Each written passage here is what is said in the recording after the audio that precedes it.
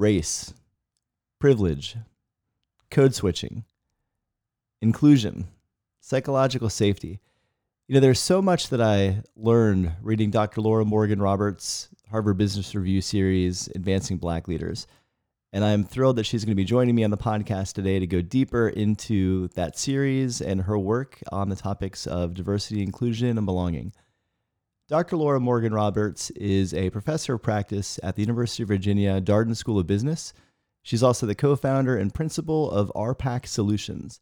So we're going to be covering a lot of ground in this discussion, and I'm really excited to dig into that. And we'll be back with that after a brief word from our sponsor.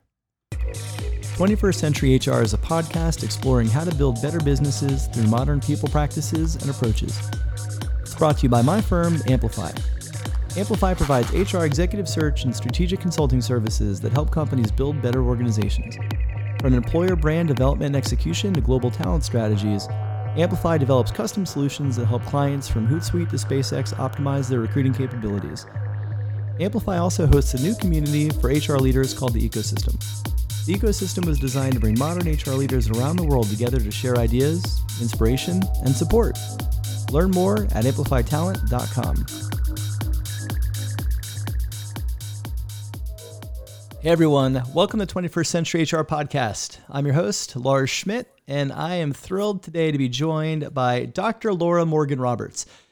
Laura is the professor of practice at the University of Virginia Darden School of Business, the co-founder and principal of RPAC Solutions, and also the co-author of a Harvard Business Review series on advancing Black leaders that we're going to be digging into in today's show. So, Laura, thanks so much for coming on. If you wouldn't mind, why don't you give the listeners a brief introduction and background on you?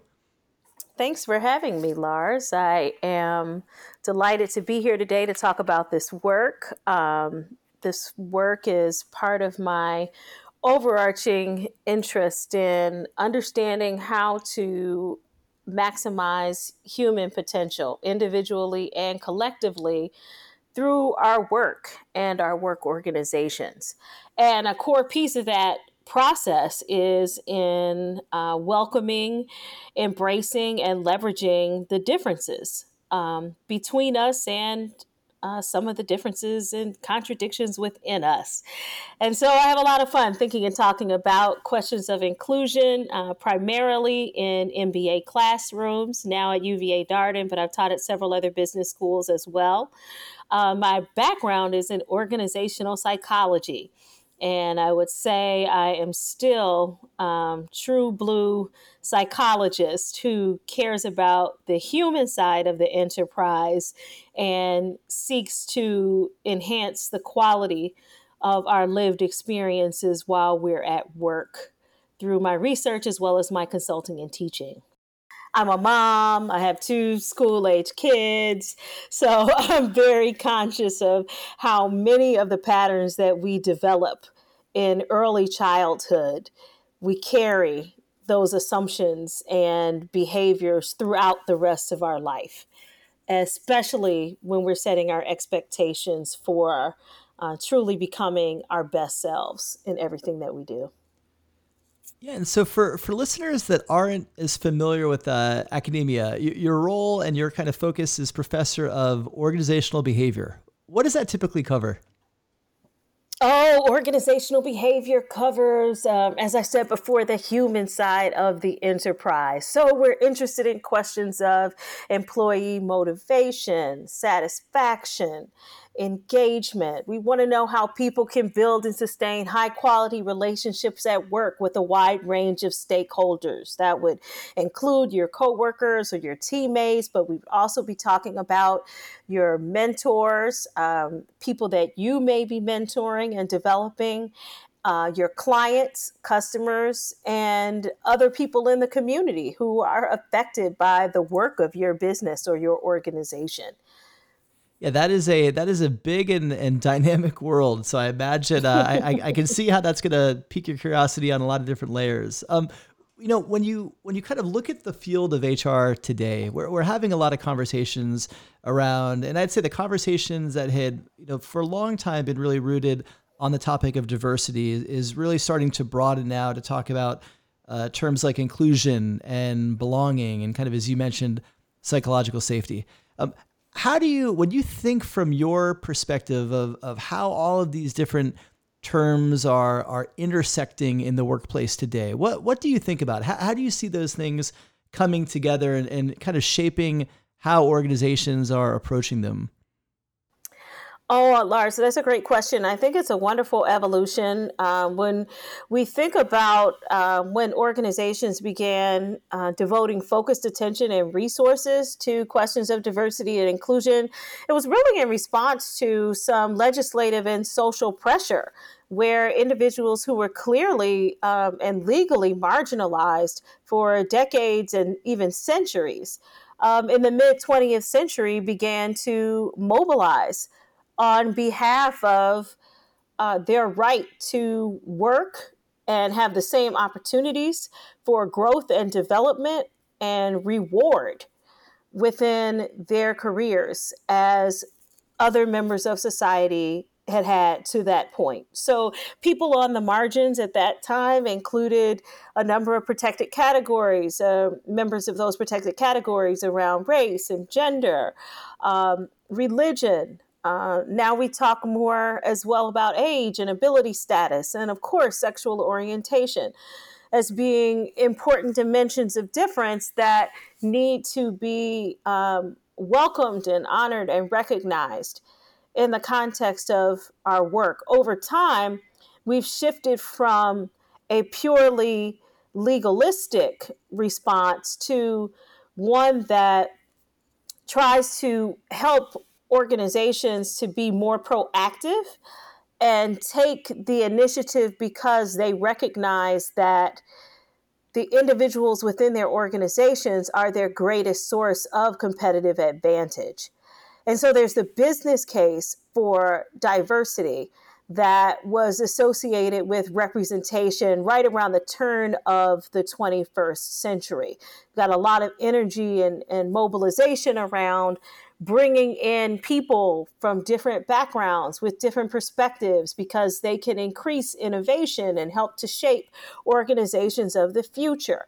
You know, this is all at the same time as we were starting to understand HR and the role of HR as a strategic arm for the organization itself, not just the personnel or compliance side of implementing policies and routines, but really being thought partners in trying to understand how human capital would serve as the vital and inimitable resources that would help organizations to thrive for years to come. So you see this diversity and HR conversation moving in the same direction. And likewise, in the HR space, firms have started to realize that employees can show up to work every day and they can receive a paycheck and they might not even break any rules that raise any red flags or anything. But that doesn't mean that they're fully engaged or that they're contributing or maximizing their potential at work.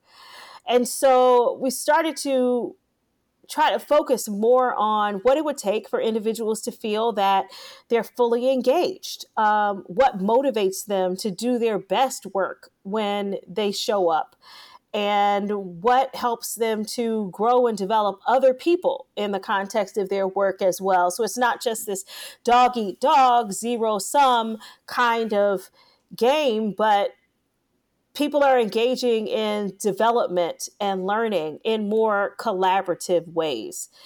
That was important for the diversity space as well, because the representation conversation is one that people often see or have framed, unfortunately, as a zero sum conversation.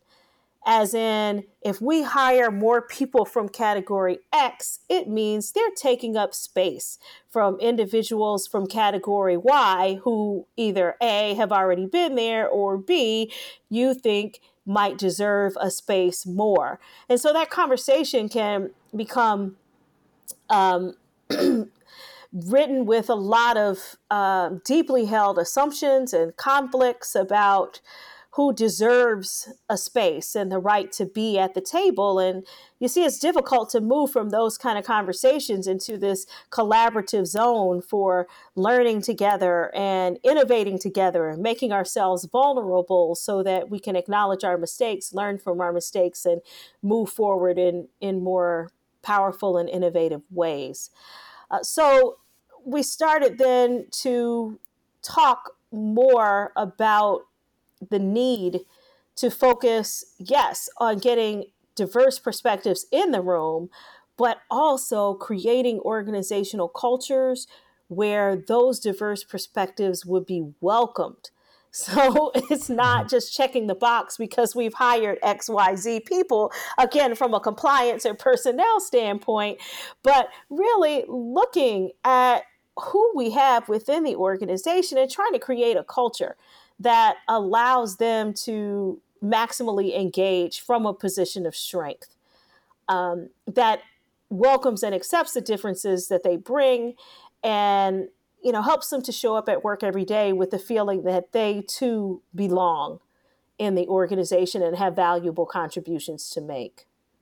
Well, yeah, and you hit some really important points, I think, of the evolution of thinking around diversity and really getting into inclusion and belonging and even psychological safety. And you explore all of these things in your Harvard Business Review Big Ideas series, Advancing Black Leaders. So I enjoyed the series. I learned a lot from it, and there's a lot I want to dig into with you on it. But before we even start getting into the sections and the content and the learnings, I'm always fascinated about origin stories. So where did the idea for the series come from? Well, first, thank you for recognizing the series and for creating the opportunity for us to discuss it further. I mean, the origin was that we felt that there needed to be more public conversations about race for us to truly advance inclusion, diversity, equity, and belonging in organizations. That until we can talk squarely about race and the experiences of being included or excluded on the basis of race, we won't fully understand how organizations function and what organizations need to do so that everybody feels most included within the workspace. So that was our desire, our core desire. The origins of the big idea piece were initiated by research that a group of us began to conduct at Harvard Business School. So Harvard Business School decided in response to some Black alumni, Benny Wiley at the helm, Terrence Swan, then coming in as well as the director of this project to commemorate the founding of the African American Student Union at Harvard Business School. So the ASU was founded in 1968. And in 2018, Harvard Business School recognized that founding of ASU in a number of ways. There was a lot of programming on campus around race and understanding the role that race had played in the history of Harvard Business School. We also conducted research to track the careers of African American and Black Harvard Business School alumni and learn more about how their career progress was similar to, but also different in many ways from their counterparts from different racial backgrounds. And as a part of that research process, we decided to open up to the field more broadly people from all over the country who were also asking these kinds of questions around race and the Black experience, and compile these research studies into an edited volume. And so that volume, Race, Work, and Leadership, New Perspectives on the Black Experience, was published by Harvard Business Review Publishing. And it was released in September of 2019 and became the sort of the seedbed, I guess you could say, for our opening piece in the Big Idea series toward a racially just organization.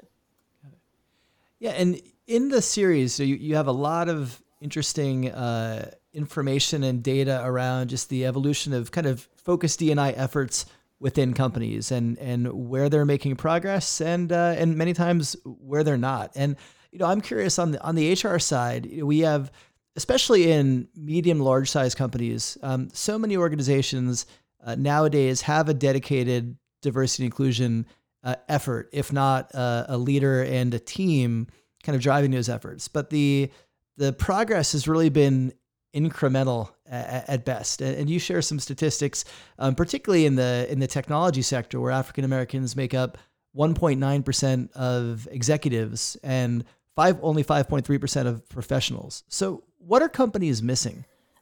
I think that companies are still concerned about making people feel uncomfortable or unsettled with the power dynamics within their organization. What do I mean by that? If you look at organizations, it's looking at the statistic that you've laid out, but also beyond in other sectors as well, looking at the stratification or the dispersion of talent across the organization. Who's at the most senior levels in the organization? Who tends to have the most access to and control over valued resources for the organization? And who tends to drive the strategy? Like, whose voices tend to be in the room when core strategic decisions are being made? Those individuals haven't changed in terms of their profile very much over the past 50 years, despite all of the progress that we've made in focusing more on diversity and inclusion in organizations. We still have the same prototype for a senior executive leader in an organization who tends to play a strong role in shaping strategy or dictating strategy, shaping culture, and distributing resources. And that prototypical leader is still white male in these large and medium sized US organizations, but a lot of small organizations as well are still mimicking that pattern. So then what are we doing in our diversity and inclusion efforts so that we're having more conversations about diversity and inclusion, but this issue of stratification is not changing very much? Why don't we see more diversity at the most senior levels of these organizations? And I think in part it's because the ways in which we frame our work around diversity and inclusion, the types of programs and seminars that are being offered, are programs and seminars that sort of focus on the feel-good aspects of diversity and inclusion, but don't generally push people out of their comfort zone to think about some of the ways that they may be intentionally or inadvertently reinforcing the inequality that exists in the organization. So, for instance, you probably know, Lars, that one of the most popular programs around D&I right now is implicit bias training, right? Yep. So implicit bias training is super hot, and I'm not anti-implicit bias training. I certainly draw upon research in implicit bias and most of the work that I do in this space, and I think any responsible scholar or consultant would do the same. Executives and emerging leaders all need to understand the cognitive biases that lead us to jump to conclusions and make decisions about things that can be flawed, and that our flawed decision making can have very serious consequences. Sometimes it's quite subtle, but other times it can even lead to life and death consequences. When we're talking about police forces, we're talking about medical teams, we're talking about preschool educators who are more likely to suspend or discipline more seriously African American boys than kids in any other racial category. And these are when these kids are 3 and 4 years old. I mean, these are very serious consequences that can result from implicit bias. So I think it is really important that organizations are focusing on implicit bias and raising awareness of implicit bias. So then my question is, are we doing this work in a way that is really pushing us to adopt new strategies that we might consider anti-bias. Are we pushing organizations to say, how are we engaging in implicit bias in our day-to-day practices within our own organization that may be creating internal disadvantages for us or for our clients or customers or other stakeholders? The risk is that people walk away from a session on implicit bias, for instance, feeling like, oh, yeah, well, we all have biases. So it kind of normalizes it, and it doesn't push us to make any kinds of changes in our practices or in our power structures that would lead to a different set of demographic profiles to be represented at all levels of the organization, including the most senior levels. So, I mean, that's one example.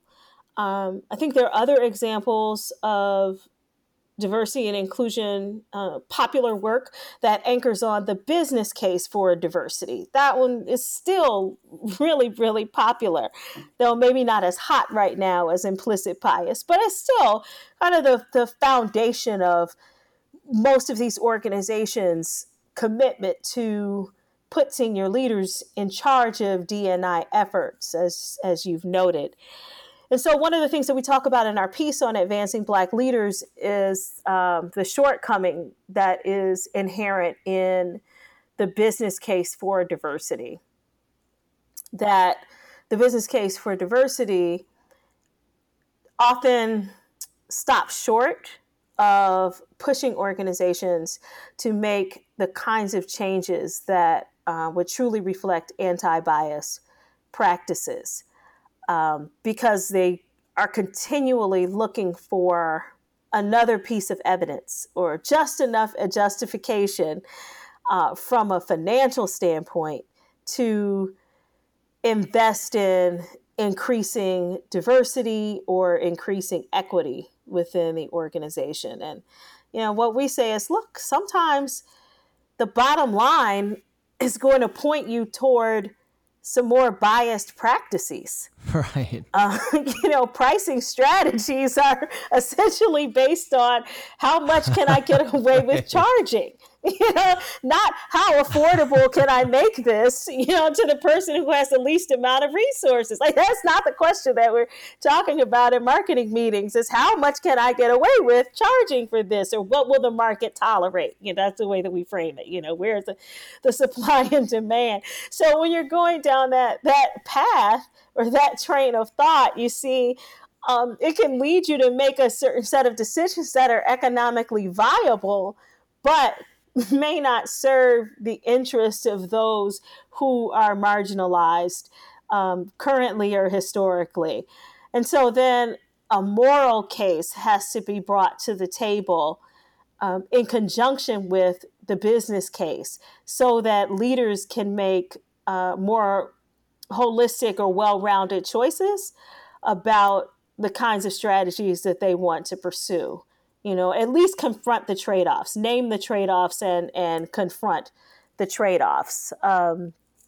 There's a lot of coverage right now about child labor exploitation in the Congo, and particularly where young children are being used to dig and mine for the chips that are used in our cellular technology, and that the working conditions are intolerable. We also think of a lot of other, really, really large, hugely successful companies with massive brands in a number of sectors who, when we look at their global supply chain efforts, they are promoting different forms of exploitation, and the workers who are often being exploited tend to be brown and Black workers in parts of the world where they have less access to economic resources, and therefore,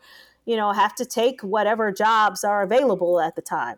So it becomes the the responsibility of the senior executives and the board to decide, how far are we going to go with our practices.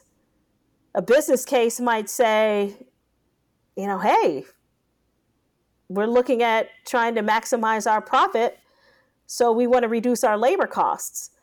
A moral case would say, if we're trying to build racially sustainable practices, then we have to engage in this process a bit differently and give another look to the ways in which we might be reinforcing inequality rather than trying to reduce or mitigate it.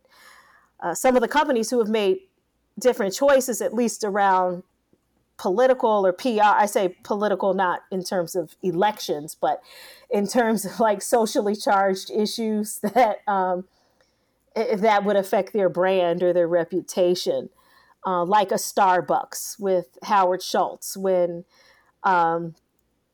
the Black Lives Matter initiative, the Ferguson and Michael Brown shooting took place. At that time, Starbucks wanted to be at the forefront of trying to initiate race-based conversations. And it didn't go so well that time. So, Right. they tried and they wanted to do the right thing. And it didn't actually, because of the way that it was implemented, it didn't go as smoothly as they wanted. And we make reference to that in our article. But then a couple of years ago, last year, when the Philadelphia incident took place, where two customers were not treated kindly, and there was a lot of evidence that pointing to the fact that they were treated differently because of their race and gender. They happened to be Black men. The firm chose to close their operations for an entire day to engage the workforce in a day-long implicit bias training.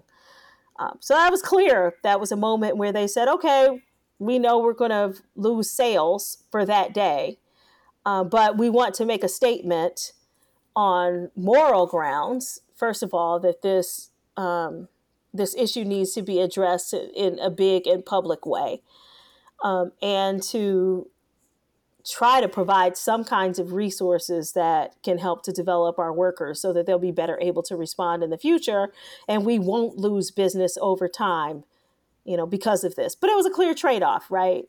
Are you going to press pause on some of your current practices, invest in the diversity and inclusion from the HR perspective, or will you just keep moving on with business as usual and say, well, that's just a cost of doing business. There are going to be some casualties along the way, but, by and large, we're still comfortable with the way that we're doing things. Those are the questions senior leaders have to confront today. And I think that's another big change in terms of 21st century HR management and just corporate leadership in general.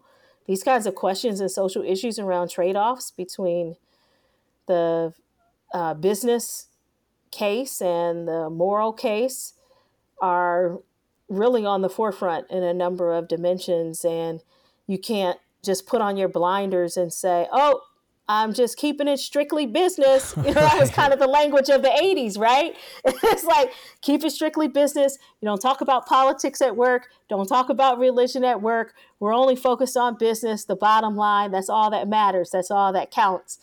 Not so anymore. Not in our digital age. Yeah, well, I mean, when you look at examples like the Starbucks example after Ferguson, I mean, despite how well-intentioned it might have been, I mean, it's hard for some of these things to not come across like a bunch of white guys in a room coming up with something that they think will resonate and will create a conversation. And that, it's hard for those without really having, meat behind them to make much of an impact other than, cosmetic. And frankly, those are typically the ones that are actually going to create more of eyebrow raising than creating the conversations that they may have wanted it to create. I think you raise an interesting point, which which I'm thinking about. A lot of the listeners to the podcast are HR executives and HR leaders. And I think when you think about implicit bias training, the point you raised around that training often normalizing the perspective that everybody has bias, it's interesting. Like I never really thought about it that way, but that does, clearly that if you're normalizing it across all sectors and demographics, there's a real risk because, bias isn't weighted equally. There are populations that have a much higher burden of bias on them than others. And the idea of thinking that, everybody has them and it impacts everybody equally is dangerous. So that I think is definitely a good takeaway for listeners when it comes to thinking about unconscious bias is making sure that training also reinforces the inequity of bias. That's right. And holding people accountable for the ways in which they enact that bias. Yeah. Right? Yeah. So there's the unconscious bias, but then there are our own choices and decisions. And many African Americans have anti-Black biases in certain dimensions because they too have taken in the social input and been socially conditioned and cognitively conditioned to associate Blackness with criminality and whiteness with innocence.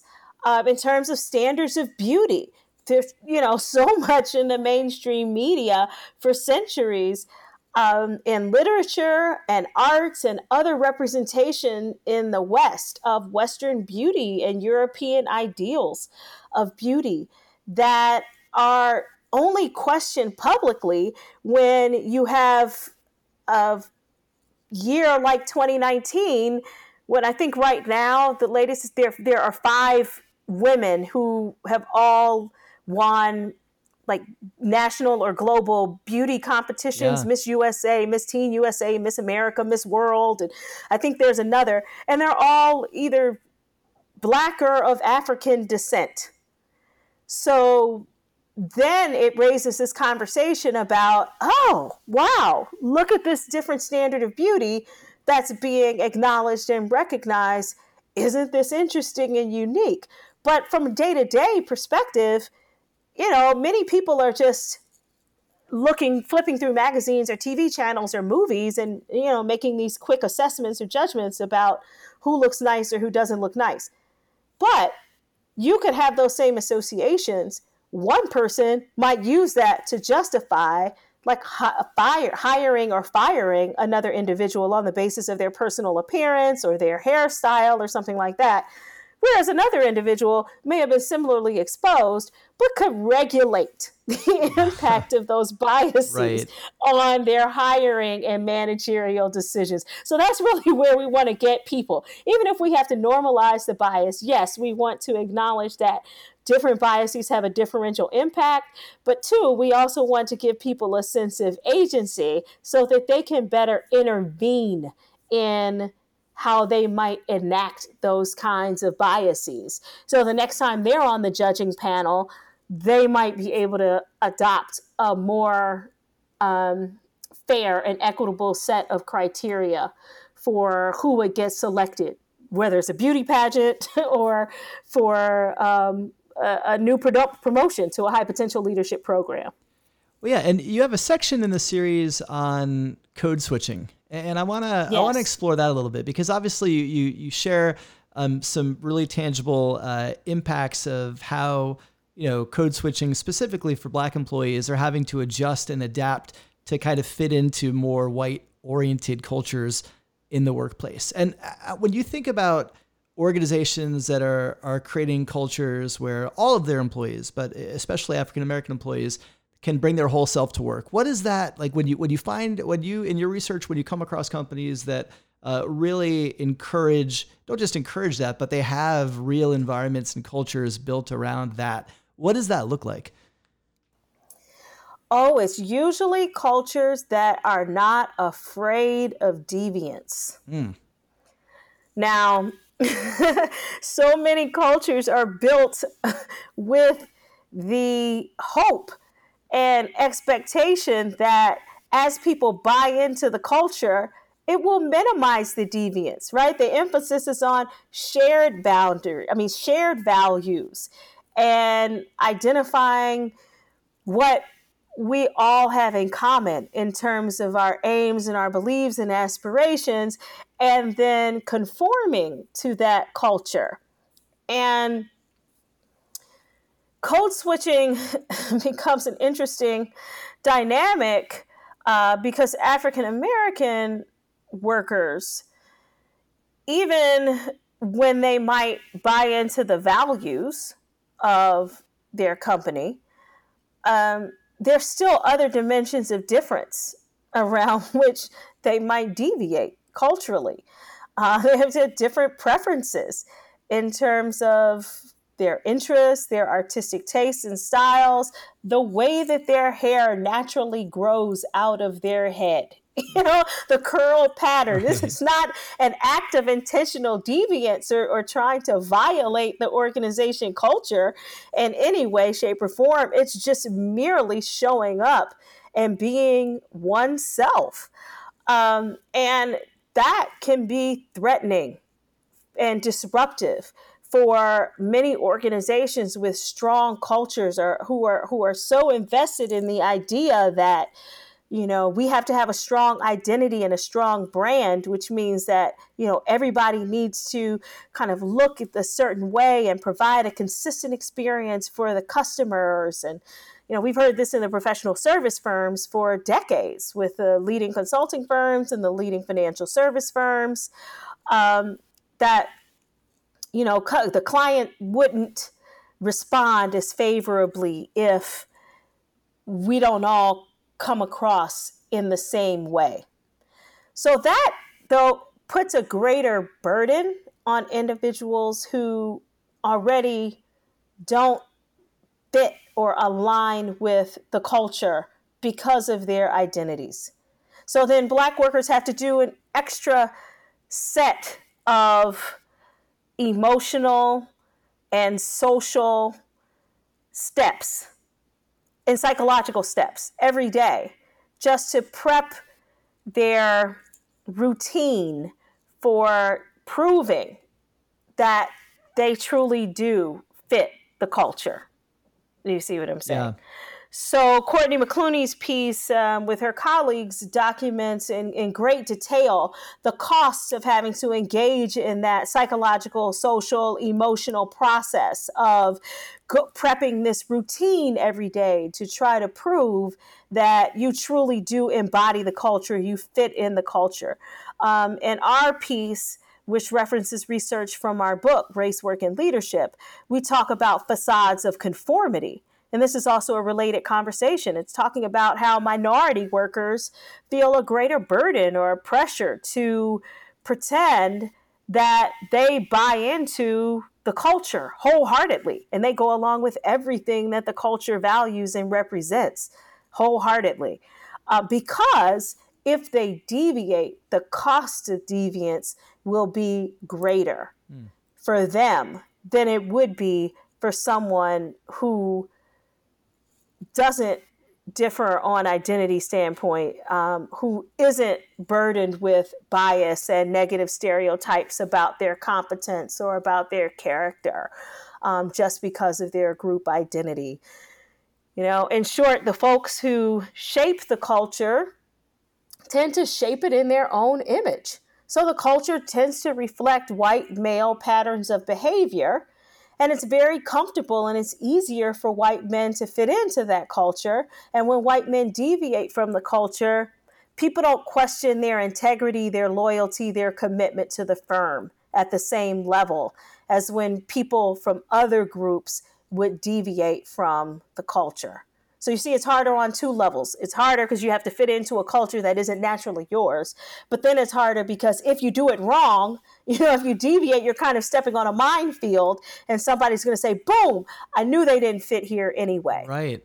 So it's that kind of process that creates a significant amount of anxiety and undermines people's ability to be truly authentic. It's cognitively taxing.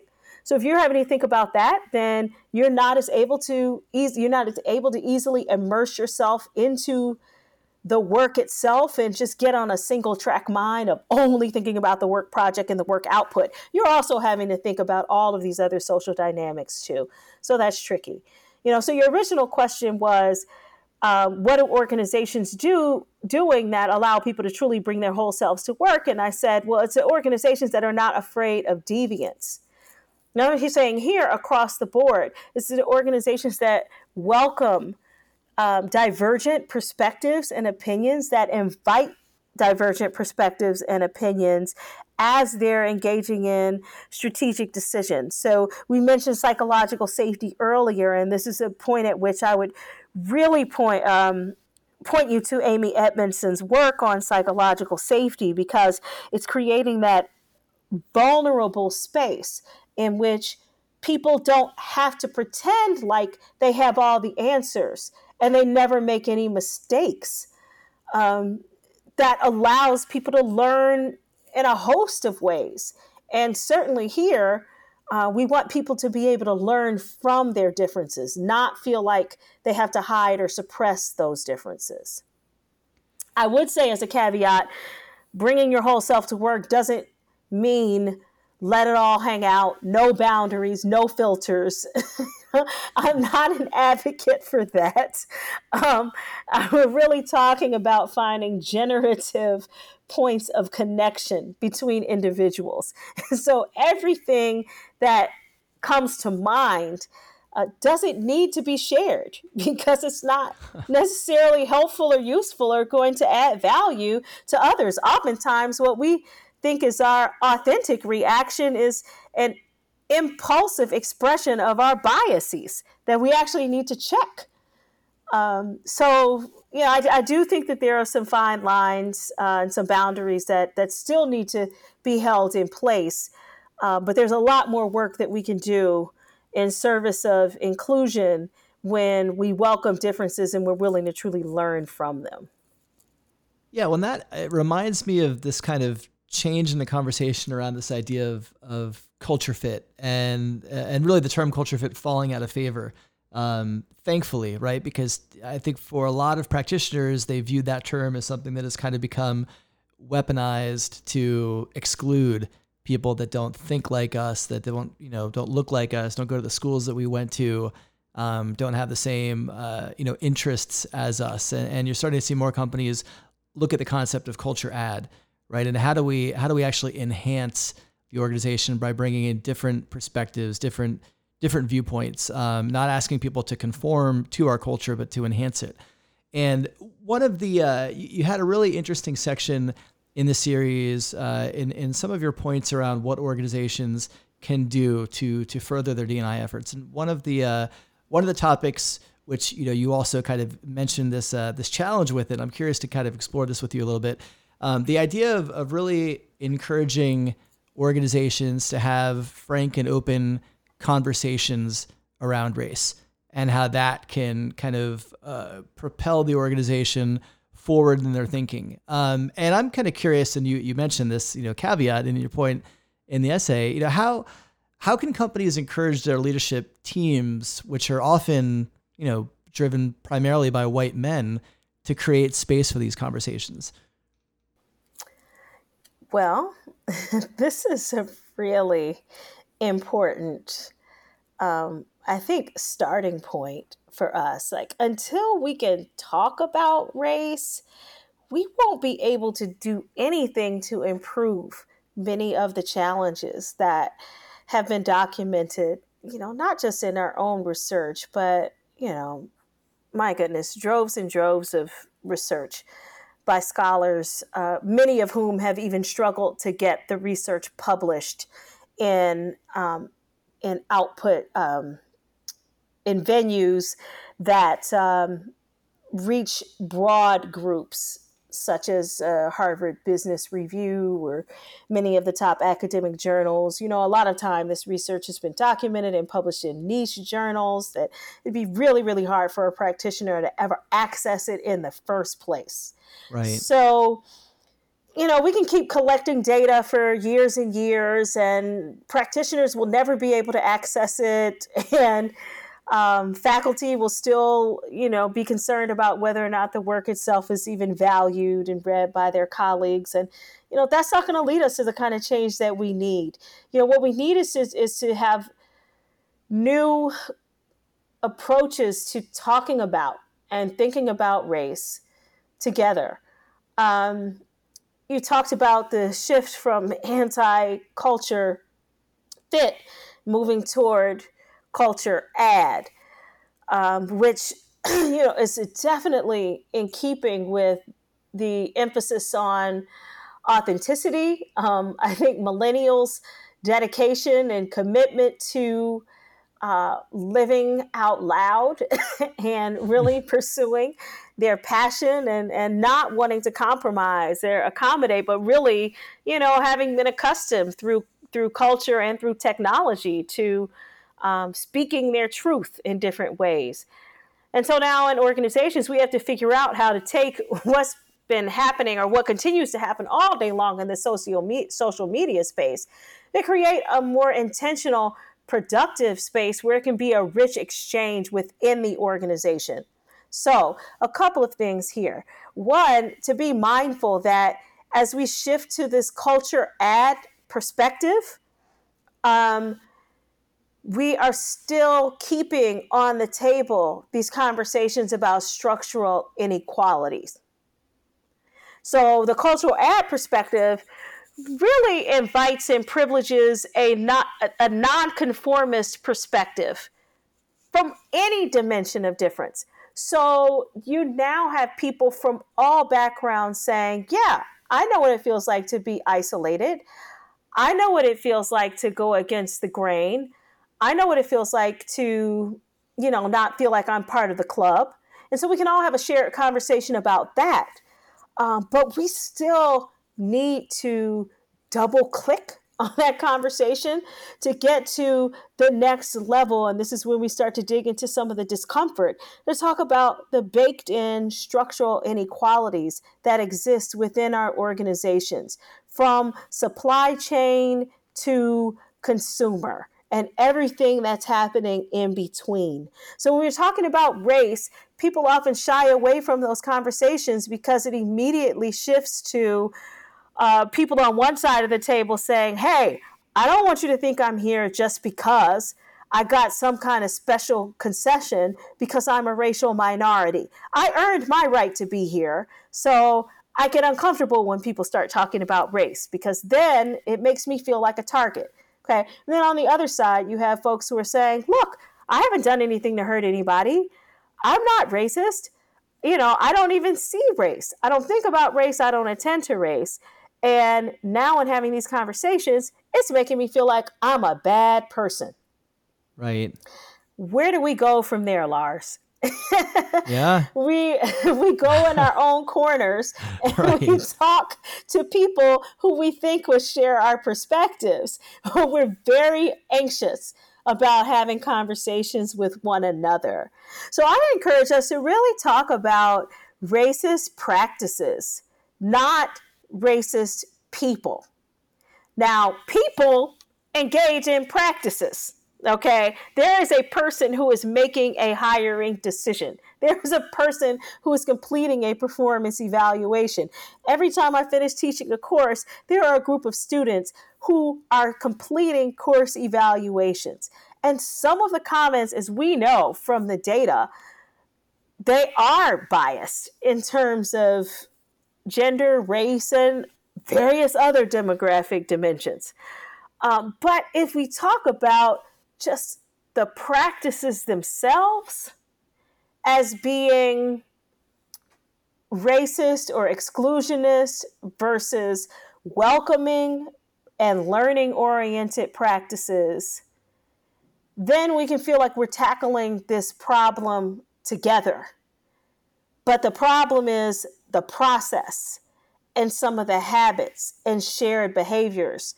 It's not about just scapegoating, I guess, is the best word. One individual or a set of individuals for being, quote unquote, the bad actors. It's kind of like with the Me Too movement. Yeah. So at the Me Too movement, we had a lot of celebrity call outs for like a good year plus. One after one, celebrity call outs. Here's another bad actor. Here's another bad actor. I'm not legitimating or excusing any of the actions that somebody engages in that create the sexual harassment and other forms of gender discrimination.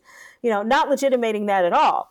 But I think it's short-sighted when we only focus on identifying the bad actors and not attacking the underlying culture and the power dynamics that would put people in positions where they are more vulnerable, and would allow other people to take advantage of that vulnerability. And I think the same is true around race and racial inclusion as well. So put our egos aside. This is not about you proving that you're a good person or that you come from a good family. This is about trying to create a more humane, just, fair way for us to work and live together so that our society can flourish.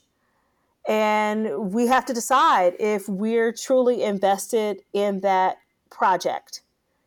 Because the way we've been doing it thus far it's not working. Our planet is suffering on a number of levels. Even within the US, we're growing farther and farther apart, less and less skilled in our ability to hear one another and build relationships, even though the technology to facilitate the process is mind-blowing. So we've got a million opportunities, but we just don't have the skills. We're not employing the skills right now to do things differently. And I truly believe that we can, but we just have to decide that we have that common goal and purpose. And then we'll engage in the tough conversations that will help us question our own practices and develop new ways of doing things that are more inclusive. Yeah. Well, I mean, it's so, you raise a good point around just the times that we're in. I feel like in a lot of ways, it feels like we're regressing, as opposed to progressing, around some of the being able to have those conversations and being more polarized in our views and political and otherwise. And so I think it's now it's always an important time, but I think especially now, trying to kind of not be in a position where as a society, we continue to backslide and regress, we can move forward. And I think having these conversations frankly and openly, and I appreciate the way that you frame them. I think that's so important. Yeah, and these are, it's our society. It's also what's happening on a global scale. Yeah. It's just in terms of nationalism and xenophobia, and just it seems a lessening desire. It definitely feels like a pendulum is shifting in a different direction. I need to maintain optimism to keep doing what I do. Sure. Yeah, I can imagine. and there's still many folks like yourself and the editorial team at Harvard Business Review and many other colleagues who are saying, hey, let's have this conversation, let's do the work. And so I try not to adopt the language of of sort of decline or dismantling, right? Yeah. Though it evidentially it often appears that way, especially when we would see what some kind of legislative and policy decisions are. But I would say in service of pendulum, because there's momentum, because guess what? The pendulum can still swing. I just don't want to believe we would still have to go back and rebuild everything that took decades and decades, to get us to this point of this acknowledging and agreeing that diversity and inclusion should be a shared aspiration.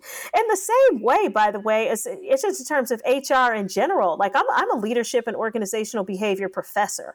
And so we spent decades as a field trying to help researchers and executives and middle-level managers understand why workforce empowerment was important, why collaborative decision-making was important, why peer leadership can be trusted.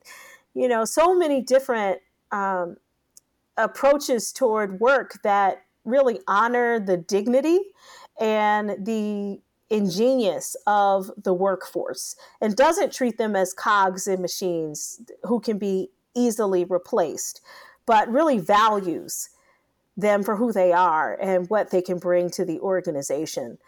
And there are many ways that the same things that we're seeing around diversity and inclusion, they're also calling into question many of our core assumptions and practices around the best models for HR. And so I want to see that pendulum moving back in the direction of workforce empowerment and inclusion so that we can truly have generative experiences at work, and that work won't feel like a burden or an obligation that lacks fulfillment, just something for us to kind of check the box, get it done, get some money, buy some bread, go to bed, get up in the morning, and do it again. Yeah, it's so interesting you say that. I had recorded the podcast recently with the CHRO of a company out of Paris called Mazars. And when I was asking him, his views on the future of HR and kind of what he saw part of the scope of his role being, one of the terms that he mentioned that I'd never heard before is increasing the self-esteem of employees. And that really resonated with me, and it just made me think, what if that was a driver for all HR executives and HR teams? Like, how can they do that? How can they help employees kind of get more of that feeling from work? And it just it kind of connects to the point you just made about the role of HR, and it just it was one of those profound aspects of the conversation that I continue to think about afterwards. So I think that there's so much opportunity for the field, and I want to just thank you for the work that you're doing. I think that you're really the work you're doing is transformative. The conversations you're raising. I will include a link to the HBR series in the show description. So for listeners that want to read that and go deeper, which I encourage you to do. And we probably have about a half dozen questions we need to get to. So we might need to get a part 2 of this if you're willing to come back, because I really enjoyed it. So thanks so much for coming on. Thank you, Lars. Thanks for listening to this episode of 21st Century HR. If you want to hear more episodes like this or read stories from the 21st Century HR Fast Company series, go to 21stcenturyhr.com. And if you want to make your podcast just a little more awesome, be sure to subscribe to the show on iTunes, Spotify, SoundCloud, or whatever podcast platform your ears desire. You'll find all the subscribe links on the website. And if you enjoy the podcast, do me a favor and share it with your peers, your network, your boss, and your CEO. Help me get the podcast into the ears of anyone who wants to know what HR and recruiting looks like when done really well. They'll thank you for it, and so will I. Thanks for listening. We'll see you next episode.